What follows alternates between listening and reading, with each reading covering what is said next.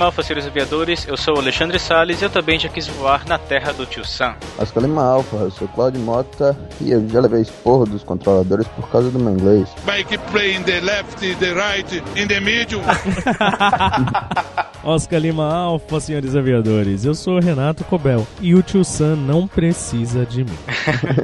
Então, senhores, estamos começando mais um CPCast, o podcast de aviação do canal Piloto. E no episódio de hoje nós iremos falar sobre uma opção que está no planejamento de muitos futuros aviadores, fazer formação de piloto nos Estados Unidos, certo, Cobel? Exato, Salles. Hoje nós vamos ver como funciona a transição para os Estados Unidos, a padronização usada por lá e todos os detalhes envolvendo as avaliações médicas, teóricas e práticas. Mas isso e muito mais apenas após a nossa sessão de notas.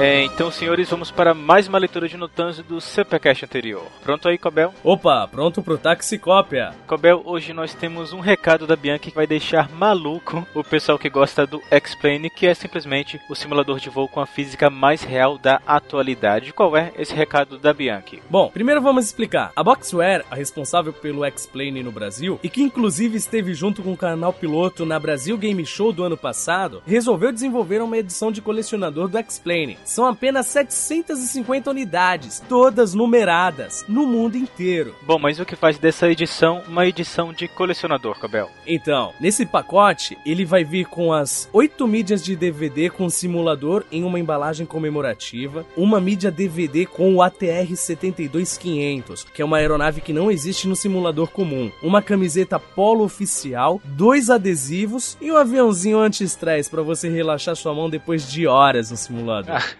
E tudo isso vem dentro do mais especial, uma caixa de madeira onde está fixada uma chapa de metal com o número daquela unidade que você adquiriu, provando que você é um dos poucos que conseguiu adquirir essa edição limitada de colecionador. E sem querer desesperar o pessoal e já desesperando, eu recomendo você, fã de simulação, garantir o seu quanto antes por apenas 2 motivos. O primeiro é que a Bianchi está com uma promoção que dá frete grátis para produtos acima de R$ 99,00, 10% de desconto no pagamento à vista e você ainda pode pegar o cupom de desconto do canal Piloto para economizar ainda mais. Essas condições de promoção, quando acabarem, provavelmente só vão voltar daqui a alguns meses, então a hora é essa. E a segunda é que a Bianchi inseriu esse produto no site deles na noite ali do dia X, lá pelas 20 horas mais ou menos. E na manhã do dia seguinte, 50% desse primeiro lote que a Bianchi pediu já estava vendido.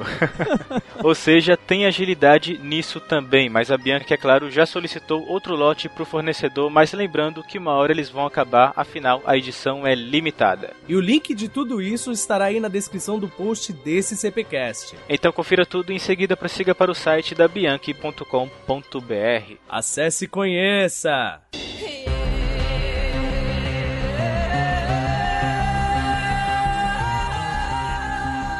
Bom, Cobel, hoje nós teremos alguns recadinhos para dar e ainda temos um e-mail com um tamanho aqui considerável. Então vamos ler apenas esses 2 hoje para o programa não ficar gigante demais. Então, de quem é aí o primeiro e-mail? O primeiro e-mail de hoje é do João Pedro Ribeiro Bessa. Ele tem 25 anos e é de Cabo Frio, no Rio de Janeiro. Ele é professor de introdução à robótica para crianças e adolescentes. É mais um da área de tecnologia, cara. Olha só. O MRG não deve gostar dele, hein?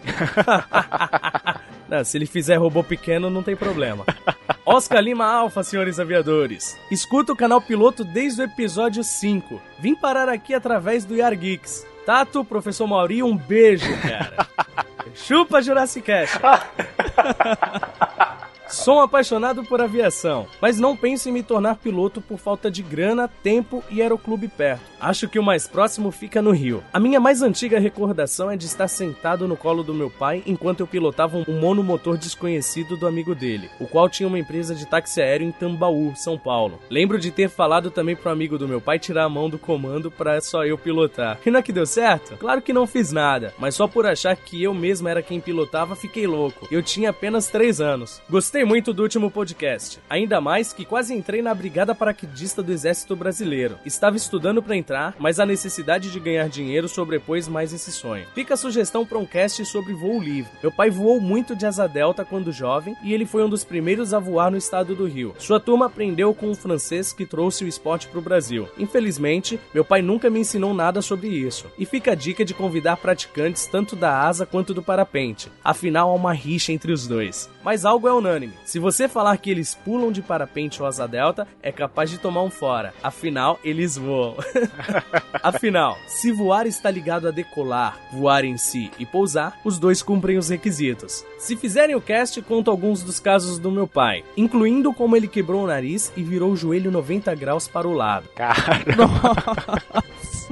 E se puderem, também seria legal um cast sobre acidentes aéreos famosos, seus desfechos e um especial sobre a teoria conspiratória de 11 de setembro, onde acho impossível uns terroristas medíocres terem acertado o World Trade Center. Desculpem-me o e-mail gigante, mas é a primeira vez que mandei um feedback para um podcast. E olha que escuto quase 15 e alguns por quase 4 anos. Chupa, Jovem Nerd!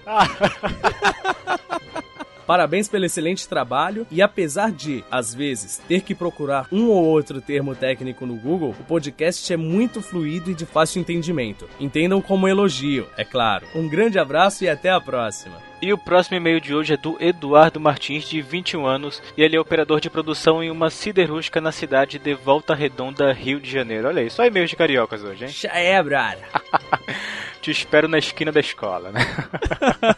E ele diz aqui: Oscar Limão, Facílios Aviadores. Ouvindo o CPCast 21, me lembrei do treinamento de PQD que o meu irmão fez no exército. E ele acabou quebrando a clavícula ao treinar o procedimento de aterragem. Ele deveria saltar de uma altura de 60 centímetros e amortecer a queda apoiando o calcanhar e flexionando os joelhos, deitar e rolar para fechar o paraquedas. Porém, quando ele saltou do banquinho, ele já caiu de lado, fraturando a clavícula. Ele acredita que nem apoiou os calcanhares. E agora ele só poderá voltar a fazer o curso depois da liberação do médico responsável. Caramba, cara, 60 centímetros fizeram esse estrago todo, nossa. Eu não vou nem te contar o que isso pode fazer de moto. Cair de lado, deixa pra lá. Em breve, CPCast profissão motociclista. E agora, antes da gente ir para os agradecimentos finais, vamos dar alguns recadinhos rápidos. E o primeiro será sobre o YouTuner. Mas afinal, o que seria isso, Cabel? Pera aí, é YouTuner ou YouTuner? Ah, bom, se falam YouTube, eu creio que seja YouTuner também, né? Professor Aline, tá online? Vamos ver aqui como é que é. Como é bom ter amigos, hein? Que pena, tá em aula, senão a gente chamava ele aqui. Mas bom. Droga. Bom, enfim, o primeiro será sobre o YouTuner, YouTuner e o Tanner. Mas afinal, o que seria isso, Cabel? Olá, o YouTuner. O YouTuner é basicamente um YouTube de podcasts. Então, se você não gosta de ficar navegando de post em post para escutar todos os episódios, ou não gosta de ouvir pelo feed do seu celular, você pode acessar o site e escutar todos os episódios do CPCast através do player de lá, como se fosse um canal do YouTube. E o melhor é que todos os acessos de lá são providos através do nosso feed. Ou seja, mesmo você escutando por lá, nós ainda assim ganharemos os acessos. E desse modo, todos saem ganhando. E o link para o nosso canal no YouTuner e o Tanner e o Tiner também estará aí no post desse CPCast. Então vamos deixar um Oscar Lima Alfa especial ao amigo Ricardo Del Castanher, que é o responsável pelo YouTuner. E agora vamos falar sobre a Expo Aero Brasil, Cabel. Para os que ainda não conhecem, o que eu acho difícil, ela é se não uma das principais feiras de aviação do país. Ela acontece lá em São José dos Campos e dura 4 dias, nos quais teremos shows aéreos, expositores e zilhões de estandes de empresas de aviação. Dentre elas, uma tal aí de Bianchi também, não sei se você conhece.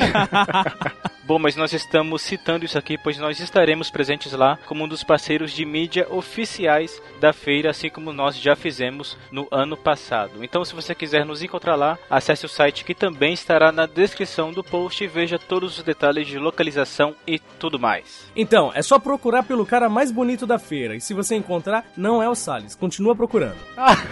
Filho da mãe. Bom, e depois dessa, sem mais delongas, vamos para os agradecimentos para aqueles que comentaram com agilidade.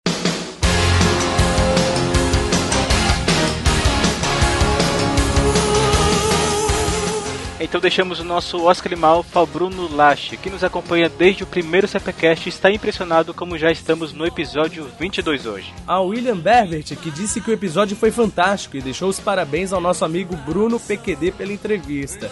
Lembrei a pronúncia do nome do cara, meu. Ao Victor Hugo, que disse que o canal Piloto é a sua principal fonte de conhecimento. Wikipédia toma essa, né?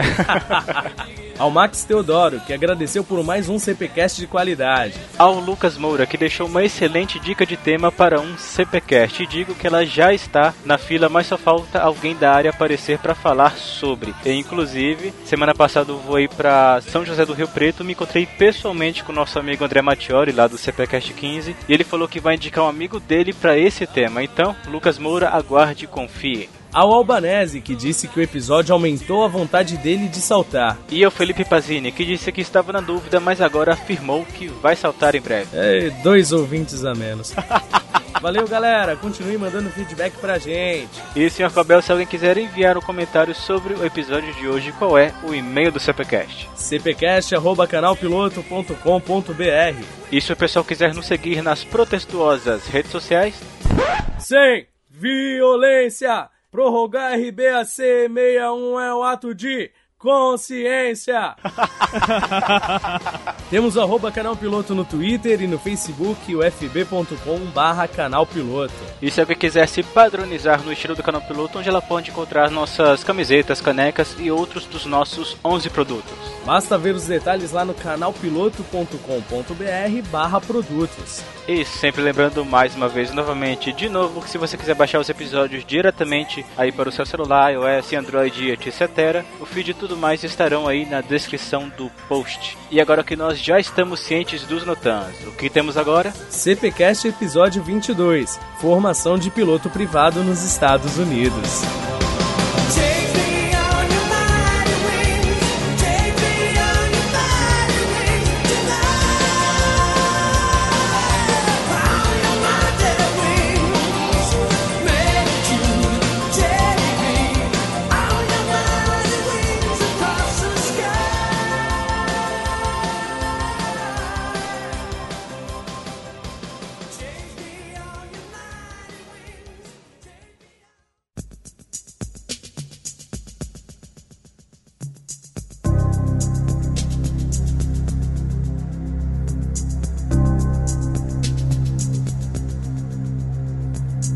Então, querido Mota, para começar aqui, vamos iniciar com a sua apresentação para o pessoal. Então, para as pessoas que ainda não leem a sua coluna aqui no Canal Piloto, por favor, se apresente aí para o pessoal dizendo um pouco de você, citando seu nome e idade, e também em que fase do treinamento de piloto privado você está. Então, meu nome é Cláudio Mota, eu tenho 16 anos. No momento eu tô com 20 horas de voo, 19.8 para ser mais exato. Eu tô preso antes do solo, por praticamente 5 meses, pronto para solar, porém o tempo não me deixa. No momento eu tô voando no Cessna 172P, no aeródromo de McAllen, no aeroporto internacional de McAllen, do ICAO Kilo Mike Fox Echo.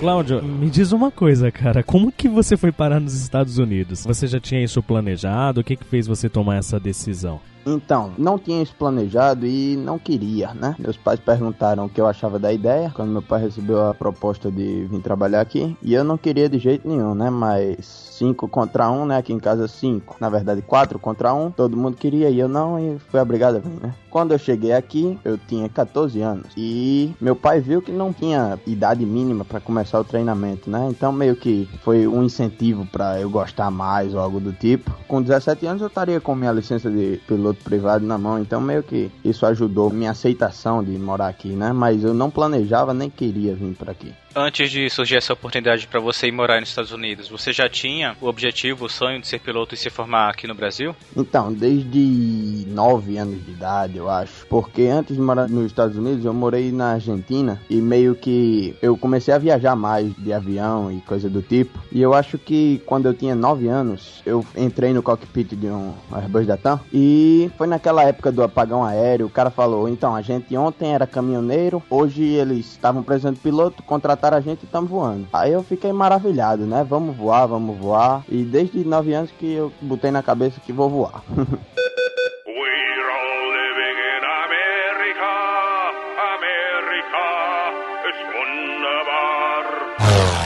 Cláudio, você disse que foi uma proposta de trabalho que seu pai recebeu, mas você já conhecia alguém ou tinha algum outro familiar que já morava nos Estados Unidos? E você tá morando com seus pais aí hoje ainda? Eu tenho um tio que mora em Miami desde 94, se eu não me engano. Porém, isso não influenciou praticamente nada, já que a gente tá morando no Texas, né? Dá 2 horas de voo daqui pra lá. Meu tio meio que incentivou meu pai por causa da qualidade de vida daqui, da segurança e tudo, já que mesmo em Natal, que não é uma cidade tão perigosa de onde eu sou, lá tá ficando perigoso. E aqui não tem isso, a gente fica de porta aberta, não tranca nada, deixa a garagem aberta e não tem problema nenhum, sabe? Então meio que isso ajudou. Porém, foi mais uma coisa cultural, porque meu pai disse que por ele não ia vir. Porém, ele quis dar essa oportunidade pra gente de aprender um novo idioma e morar em outro país, esse tipo de coisa. Então, tanto essa sua transição para os Estados Unidos nesse momento e também aquela na Argentina na qual você citou anteriormente, foi motivado pela empresa ali do seu pai também? Então, a empresa estava expandindo, construiu uma fábrica nova na Argentina e essa fábrica daqui, que estava planejada para ir para o México e terminou vindo para os Estados Unidos. Aí, meu pai foi para a Argentina e foi convidado para vir para aqui e depois de conversar com a gente, como eu disse, não queria vir e tal, porém ele viu a oportunidade cultural para a gente e resolveu vir. E hoje eu agradeço, né? Porque além de estar voando, com 16 anos eu falo 3 idiomas fluentemente e nada disso seria possível se eu não tivesse vindo nem pra aqui nem pra Argentina, né? Pô, já tô com inveja da qualidade de vida do cara.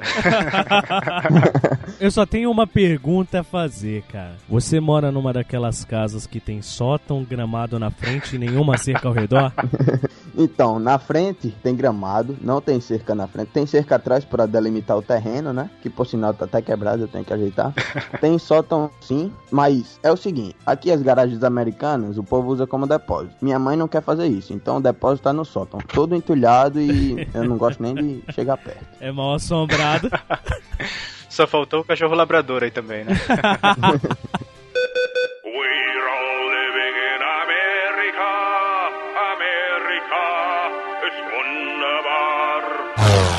Então, malta, uma vez que vocês acabaram por decidir que vocês teriam sim que fazer a transição ali para morar nos Estados Unidos, como que funcionou essa transição de vida e também de documentos ali para vocês poderem mudar para os Estados Unidos, no que tange a parte do passaporte, documentos pessoais também, as possíveis taxas que você pagou e também quanto que durou todo esse processo para você realizar a sua transferência ali para os Estados Unidos? Então, passaporte eu já tinha, quando eu fui morar na Argentina eu fiz e ainda estava válido, e eu já tinha o visto de turista, né, para os Estados Unidos. A gente veio em dezembro de 2010 já com o visto de residente aprovado. O meu pai tem um visto L1, que é o visto de trabalho, e eu tenho um visto L2, que sou dependente dele, né, não posso trabalhar no caso. Todo esse processo foi a empresa que cuidou. Esse tipo de coisa a gente basicamente só mandava o que eles pediam, certidão de nascimento, cópia do passaporte, essas coisas, e a gente basicamente só teve que ir lá no consulado para eles aprovarem, tirar a foto e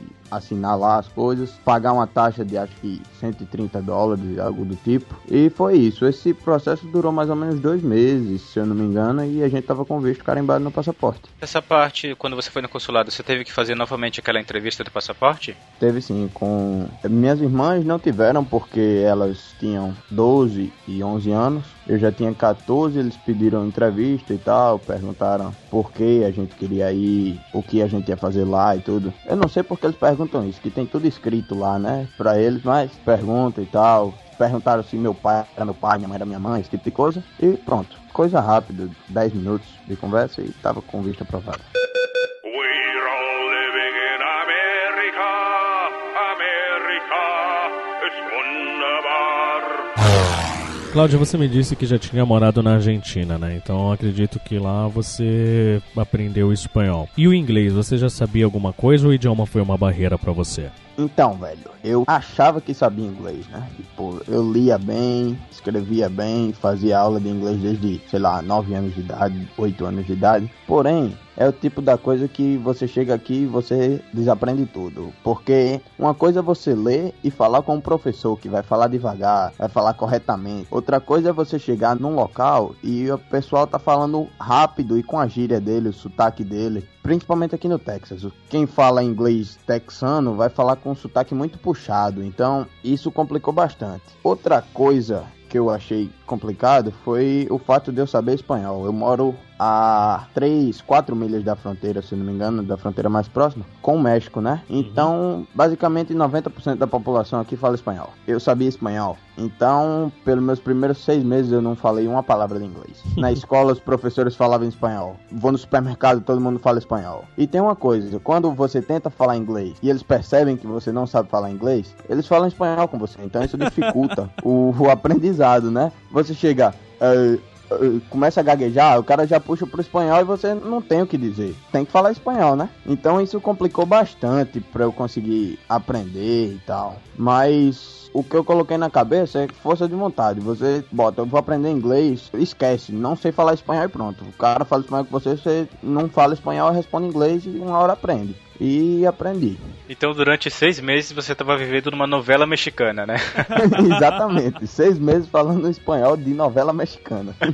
E Mota, a decisão de morar nesse lugar específico onde você estava morando, que também tem a influência do espanhol, foi literalmente sorte ou a decisão da sua família também foi baseado nisso, no fato de você também saber espanhol? Essa fábrica, ela ia ser primeiramente no México, porque a mão de obra lá é bem barata. Sendo que o governo do Texas ofereceu mais incentivo fiscal, então eles vieram para os Estados Unidos, porém a proximidade da fronteira faz com que eles mandem, é uma fábrica de tecido jeans, eles mandam o tecido para o México para fabricarem as calças e tal, que sai bem mais barato lá por causa da mão de obra, então por isso a proximidade da fronteira.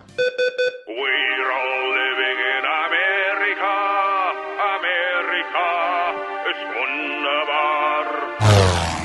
Então, Cláudio, passar dessa barreira do idioma, cara, já que não foi tão difícil pra você, já que você já conhecia o espanhol, como que foi pra você tirar o certificado médico e o certificado teórico? Então, o certificado médico, eu pensava que o processo seria igual ao Brasil, né? Você vai, tira o seu CNA e depois começa a voar. Sendo que eu fui lá na McCready, né? Onde eu realizo a formação. Comecei a pedir informação e tal, eles me deram o telefone de instrutor, marquei uma hora com o instrutor pra conversar. Aí ele pegou e disse, ó, se quiser se inscrever, tá aqui um bloco de papéis pra eu assinar. E tudo que eu tive que fazer pra começar a voar foi assinar que eu não tinha problema de vista, problema de audição e que eu não tinha nenhum problema que fosse afetar a segurança do voo, que eu não fosse desmaiar, que eu não tivesse epilepsia, coisa do tipo. E pra eu começar a voar foi basicamente isso. O certificado médico só é necessário para o aluno solar. Então eu esperei até completar 16 anos e tirei o meu, que foi, como quem já leu a coluna deve ter visto, foi ridículo de simples. Eu já fiz o exame para poder fazer esporte na escola e eles pedem exatamente a mesma coisa com exceção do exame de vista. Vai, pergunta lá, pede para você se levantar, escuta seu coração, coisa do tipo. Pergunta se você não tem nenhum problema cardíaco, nem faz exame. Quando ele perguntou se eu tinha problema respiratório, eu disse que eu tinha asma. E aí o médico me olhou com um olhar meio matador e eu pensei, não vou mais voar,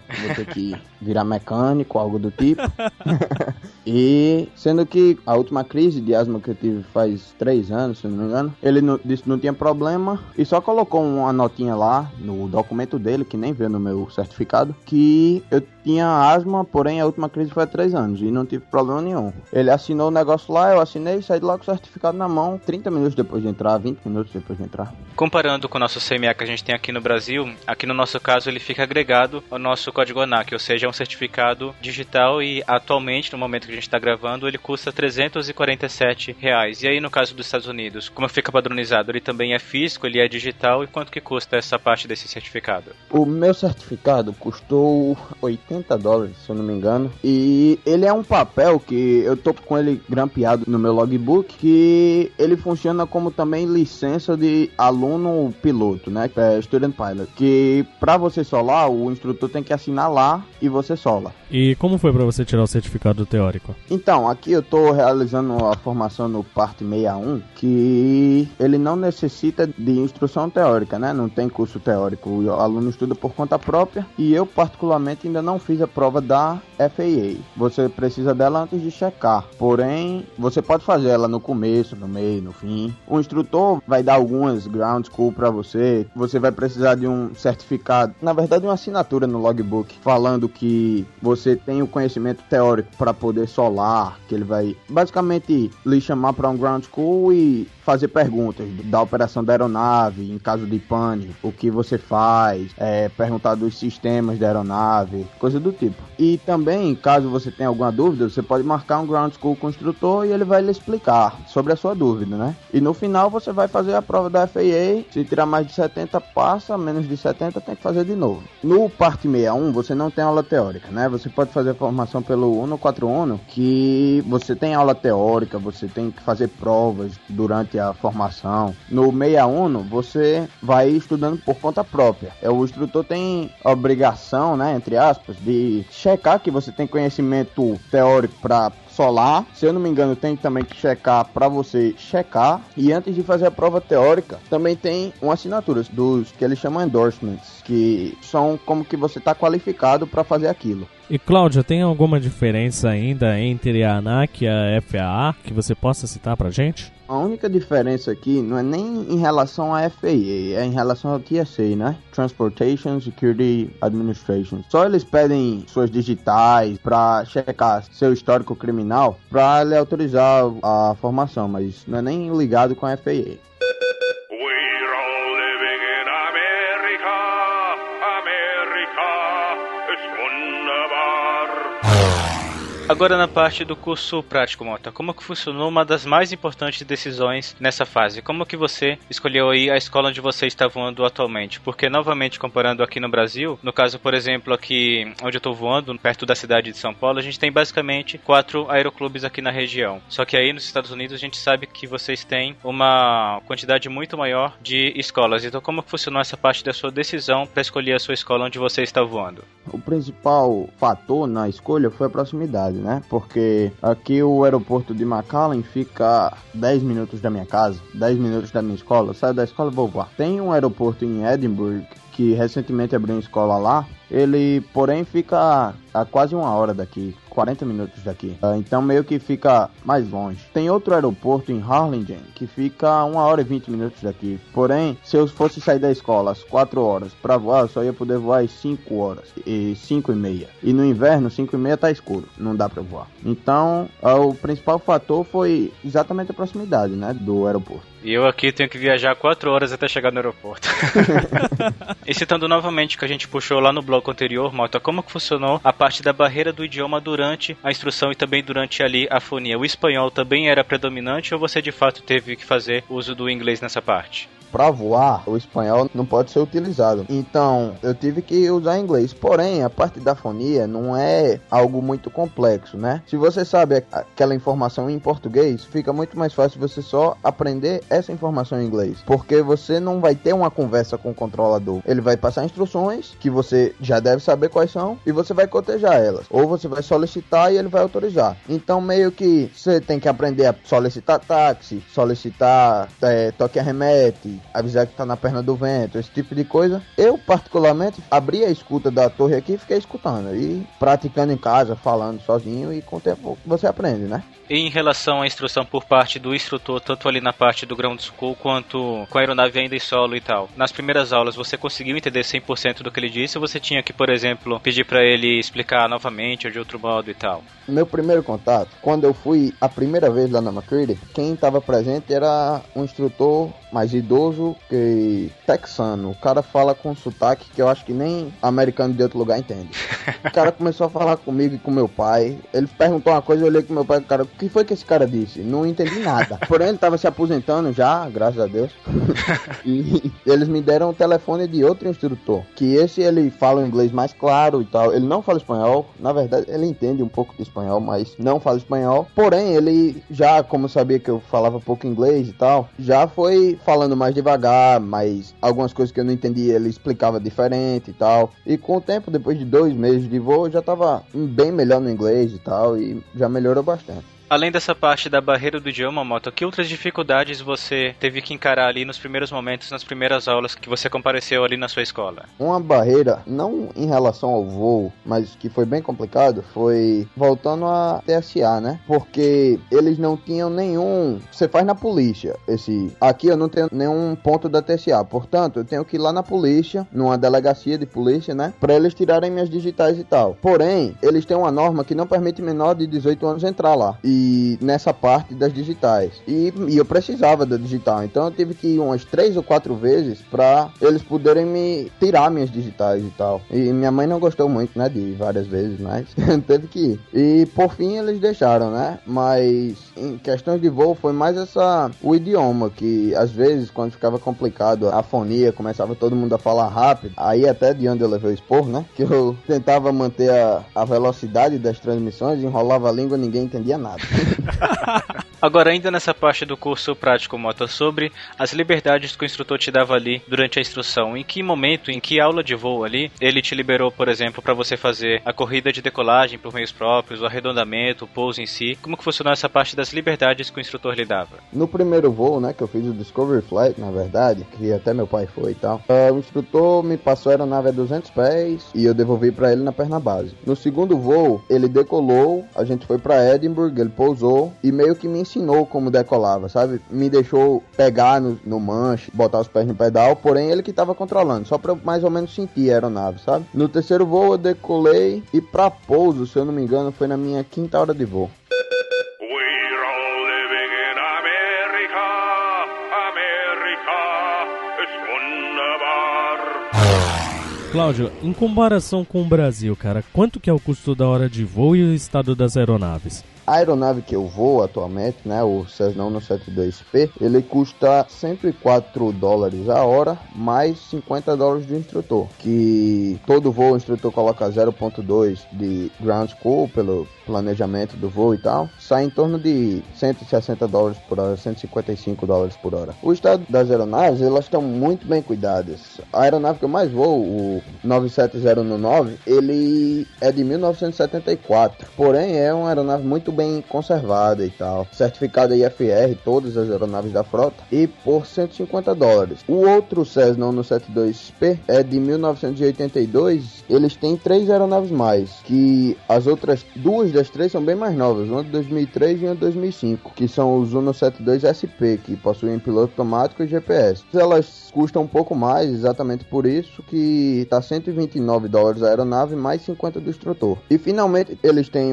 um 72RG, que é de 1983 e custa um pouco mais caro por causa do trem retrátil, né? Mas o estado das aeronaves, elas são muito, muito bem cuidadas. Em comparação aqui no Brasil, novamente, a gente normalmente quando faz a instrução no Cessna, são os Cessnas 150 e 152 que são, digamos, bem semelhantes. Mas aí no caso dos Estados Unidos, você que está fazendo a sua instrução de piloto privado ainda, está fazendo já no Cessna 172. Então aí na sua escola não tem 152, é só do 172 para cima. Exatamente, aqui de fato eles só tem 172. Tem 5 aeronaves, todos são 172. Já aqui na outra escola que abriu em Edinburgh, eles usam Grumman, mas 152 está meio que ficando um pouco ultrapassado. Ainda tem escolas que usam por preços bem mais baratos, $80 a hora, coisa do tipo, mas a maioria é 172. Já vi várias escolas usando 162, né, bem novo. Aqui perto é tudo 172. O custo de manutenção da aeronave aí nos Estados Unidos é bem mais baixo realmente, né? Então isso faz toda a diferença para você ter aeronaves melhores para voar.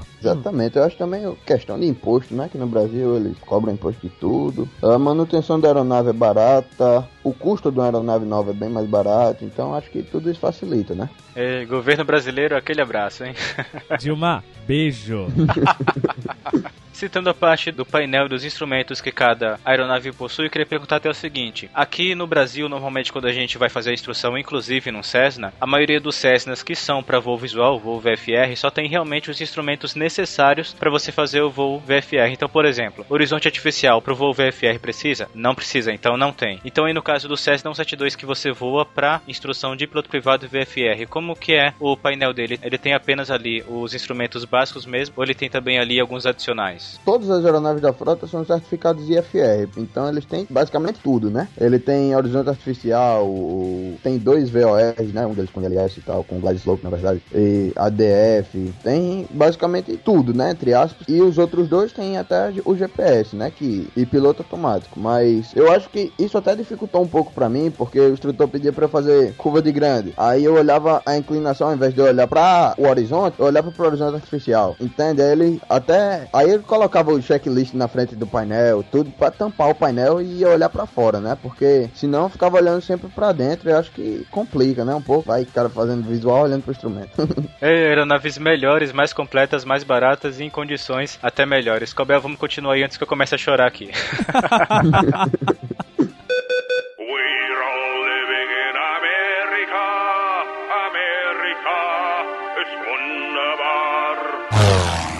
E a estrutura das escolas, como que ela é, cara? Ela é boa mesmo? Ou é organizado, entre muitas aspas, como a gente vê por aqui? Então, velho, aqui a McCready não é só uma escola, né? Eles fazem todo o serviço de rampa e tal. Basicamente, toda aeronave que chega de aviação geral vai pra lá. Eles provêm combustível, tem carros pra o cara que chega. O cara vem no seu Gulfstream, né? O cara ricão. Pousa lá, vai passar 3 dias na cidade, eles dão um carro de graça pro cara. E coisa do tipo, né? Tem serviço com hotel, os caras vão deixar de ir lá pro hotel, do hotel pra lá. Hangaragem para o cara que tem, se eu não me engano, paga $200 por mês para hangarar, ou $50 por mês para deixar no pátio. É isso, mas em questão de escola é bem tranquilo, porque são 4 instrutores. Eu acho que no Brasil você marca só a hora, né? Aqui você marca a hora da aeronave que você quer e do instrutor que você quer. Então, meio que você faz a formação só com o instrutor. Uma vez ou outra você voa com outro e tal, sabe? Então, acho que meio que facilita. Por um lado facilita, porque você fica mais confiante com o cara, mas pode até dificultar por outro lado, porque você não tem contato com outros instrutores, eu acho, né? Mas eu particularmente eu gosto, porque você fica mais à vontade com o seu instrutor. Às vezes você erra e não fica com aquele medo e tal, porque o cara já lhe conhece bem e tudo, sabe? E também só comparando novamente com as escolas que a gente tem aqui no Brasil, o caso da sua escola ela é realmente uma escola de aviação, não é nem o gênero de aeroclube como é o termo que a gente tem por aqui, né? Uma escola, exatamente, uma escola, não é um aeroclube. Primeiro, não tem sócio, não tem essa questão. Quem vai pra lá vai voar na aeronave da escola com o instrutor. Poucas pessoas alugam as aeronaves pra fazer hora de PP por fora, né? Ou então você tá indo pra voar no seu próprio avião, que você tá indo pra outro lugar, não é uma questão que você vai só passar o final de semana ou algo do tipo, sabe? Você tá indo viajar. E você citou aí o número de instrutores também, então pelo que eu posso perceber, a demanda de alunos aí na sua escola não é tão alta como tem em alguns lugares aqui no Brasil, né? É bem mais tranquilo pra você, vai marcar as horas aí. Exatamente, eu marco a hora com uma semana de antecedência, 2 às vezes, em algumas épocas. Tem 4 instrutores no momento, tinha 5, mas um foi voar, acho que um Gulfstream ou um Learjet, não lembro. O cara chega lá e marca, não tem isso de marcar pro mês que vem e essa coisa do tipo, né? E até facilita, às vezes, quando seu voo é cancelado por causa do tempo, você marca pra 3 dias depois, 2 dias depois, sem ter perigo da escala tá cheia, sabe? Caramba, cara, perfeito. Tô com muita inveja aqui. We're all living in America. America ist wunderbar. Cláudio, como você já citou aqui dos instrutores, cara, qual que é a formação deles? Ele tem uma idade média? Não fica fácil de você voar sempre com o mesmo cara? Ou você prefere ficar alternando entre instrutores? Eu acho que eu só voei contra o instrutor 2 vezes. E nessa época, no final do ano passado, o Mike tava bem cheio. Ele disse, ó, pra você não passar muito tempo sem voar, voa com esse cara aqui, que ele é um bom instrutor, sei lá o quê. E eu voei com ele, né? Mas, pessoalmente, eu prefiro manter só um, porque você fica mais entrosado com o cara, mais à vontade, sabe? E em questão da idade, da formação, não é aquela coisa do Brasil, que o cara acaba de fazer PP, INVA, sem experiência quase nenhuma e vai dar instrução. Claro que tem gente assim, porque todo mundo se forma uma hora vai ter que fazer isso. Porém, a maioria são caras experientes, né? Mike, por exemplo, ele já voou em linha aérea, voou Embraer 145 e ATR, se eu não me engano. E tem, acho que 7, 8 mil horas de voo. E o cara tá dando instrução lá, né? Até hoje. Porém, esse outro que foi voar na aviação geral, eu acho que ele devia ter 1000 e poucas horas de voo. E era bem mais novo. O Mike deve ter uns 50 anos e esse cara devia ter uns 25, 27. Então é meio variado, sabe? E o agendamento das horas de voo, você faz por telefone, internet, pessoalmente? Como que funciona? O agendamento, teoricamente eu tenho que fazer online, né? Eles têm um computador lá na escola sempre pra que você pode agendar por lá. Tudo online, né? Mas se caso você esteja lá e queira agendar outra hora sem precisar ir pra casa e tal, você pode agendar lá. Já tive casos que eu tava sem internet, eu mandei uma mensagem pro Mike, perguntei quando que ele tinha disponível, ele falou e ele mesmo marcou pra mim, porque quando você loga no seu computador, você faz a reserva pra você. Se você fizer na escola, ele só faz a reserva, coloca seu nome, mas como não tá na sua conta, sabe? Você não recebe mensagem avisando e tal. Se eu fizer pelo meu computador, eu recebo uma mensagem 24 horas antes no meu celular e por e-mail avisando, ó, você tem um voo amanhã e tal, a hora, a aeronave, o instrutor. E caso você faça pela escola, como lá é um login geral, ele só vai colocar seu nome, não a sua conta. Mas isso não é nada que você vá perder o voo por causa disso. Coloca o alarme no celular e pronto. Cláudio, como que funciona a parte da padronização e a confiança no aluno para você fazer o voo solo, cara? Quais são os requerimentos? Primeiro de tudo, você tem que ter pelo menos 16 anos. Acho que algumas escolas aí no Brasil devem ter horas mínimas de voo. Aqui eles não têm isso. E você tem que ter o certificado médico, né? Esses são os requisitos. Também você precisa fazer uma provinha ridícula, que vai perguntar a velocidade de stall da aeronave, coisa do tipo. Qual o nome da aeronave, perguntar alguma coisa em relação à carta visual e tal. Mas coisa besta, você faz a prova 10 minutos, entrega lá e pronto. Com isso você tá apto para solar no ponto de vista burocrático, né? O instrutor tem que assinar que você tem a formação prática necessária e teórica. Com isso, você só precisa o vento e a chuva lhe ajudar, né? Que ultimamente não tem me ajudado. O Mike disse que ele não liberaria alguém para solar com vento de mais de 15 nós. O Jorge, que é o instrutor lá que eu falei que se aposentou, que fala inglês muito louco, ele falou uma coisa. O Mike perguntou se achava que dava para eu solar e tal. Ele disse, se o aluno consegue fazer com você, ele consegue fazer sozinho, mas ultimamente o vento, como eu vou às 4:30 da tarde por causa da escola, o vento sempre tá em questão de 23 nós, 25 nós, aí complica, mas eles confiam no aluno, né? Como o Jorge disse, o aluno consegue fazer com o instrutor, consegue fazer sem, mas tem esse problema do vento que não me ajuda, né? Mas aqui no Brasil, normalmente quando liberam o aluno pro voo solo é ali perto das 20 horas de voo, só que o voo solo em si é apenas um circuito, o aluno decola, faz o circuito de tráfego e pousa novamente. Aí nos Estados Unidos também é apenas um circuito ou é um voo completo? O primeiro voo solo é só um circuito de tráfego. Você vai, de fato, até o Mike tava falando que ele ia fazer 2 ou 3 TGL comigo, eu ia taxiar de volta pra McCready, ele ia descer e eu ia voltar, taxiar novamente pra cabeceira, fazer um circuito e voltar. Mas tem também navegação solo e tal, não sei se no Brasil tem, né? Mas aqui você tem que fazer navegação solo e um a cada 90 dias, se não me engano, tem que ver aqui no logbook, tem até dizendo. Mas tem que fazer tudo esse tipo de coisa, né? We're all living in America. America ist wunderbar.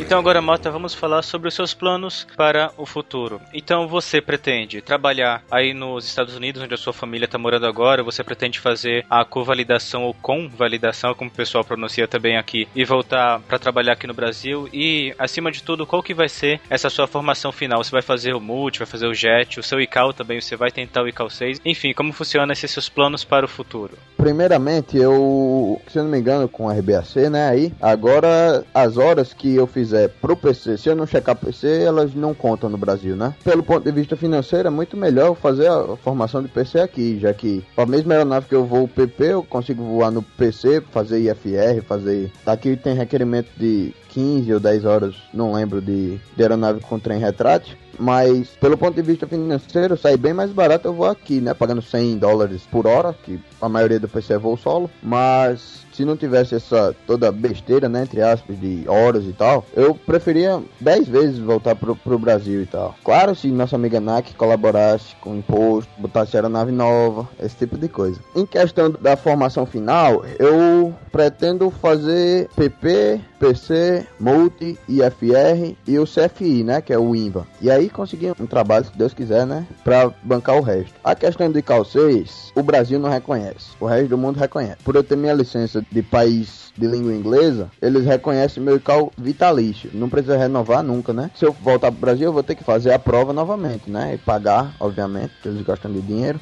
Mas o resto do mundo todinho eles aceitam. E para trabalhar, inicialmente, eu pretendo, na verdade, trabalhar por aqui, já que tem muito mais aeronave da aviação geral, sei lá, todo mundo aqui, o cara tem uma microempresa, uma pequena empresa, o cara consegue ter uma aeronave e tal. Não é no Brasil que o cara tem que ser milionário para ter um avião, já que tudo paga imposto, até uma rodinha paga imposto. O cara vai botar um adesivo no avião, paga imposto.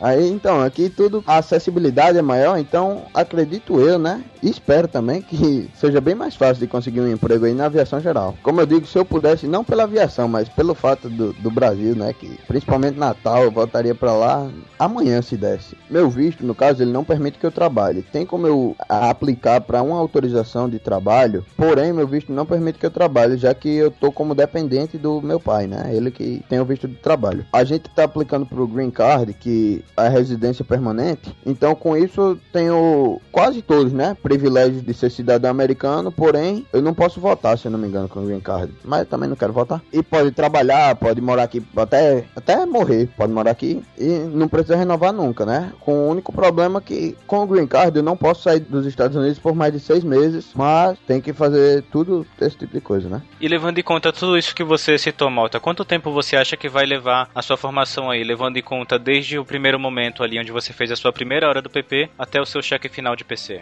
O PP em si vai durar mais ou menos 2 anos. Já o PC, eu pretendo fazer o PC em 2 anos praticamente, para evitar fazer o PC na universidade, porque outra coisa que eles pedem toda empresa aérea, não é uma questão de ajuda, eles pedem como requisito uma universidade, qualquer coisa. E como a universidade aqui é bem cara, até a universidade pública que o cara tem que pagar, então pra diminuir mais o custo, eu pretendo terminar o PC antes de fazer a universidade. 2 de 2 anos, 4 anos ou 5 no máximo para formação total. Que aí, do meu ponto de vista, eu ainda estaria bem novo, né, com o PC, que seria 17 mais 2, eu estaria com 19 anos com o PC na mão. We're all living in America. America ist wunderbar.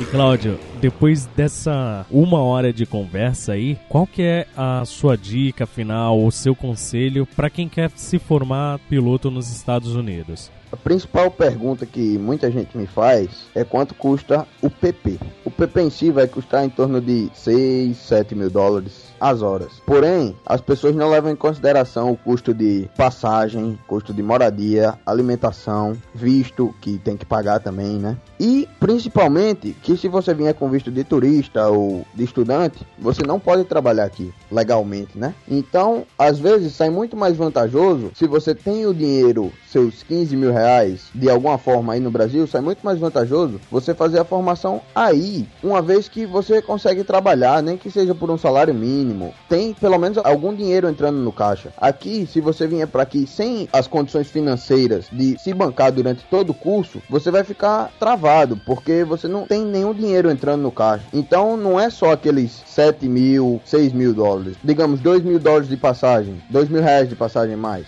alimentação, mais moradia, vai pagar um hotel, vai pagar um pousada, algo do tipo, sabe? Do meu ponto de vista, para o cara vir fazer só PP, não vale a pena, já que é muito gasto para pouca coisa, né? Que o cara vai ter 40 horas e um PP e ainda tem que gastar mais para convalidar com a ANAC, né? Já quando você vem para fazer a formação completa, PP, PC, IFR, Multi, Jet Trainer, esse tipo de coisa, aí já sai bem mais vantajoso, porque a economia, quando junta tudo, cobre o custo da passagem, da alimentação, da moradia, esse tipo de coisa, né? Então, do meu ponto de vista, para vir fazer só PP não vale a pena. Porém, se for fazer a formação toda, pode ser algo que você possa pensar em fazer, né? E até realizar. We're all living in America. America ist wunderbar. We're all living in America. America. America. We're all living in America. America ist wunderbar. We're all living in America. America. America.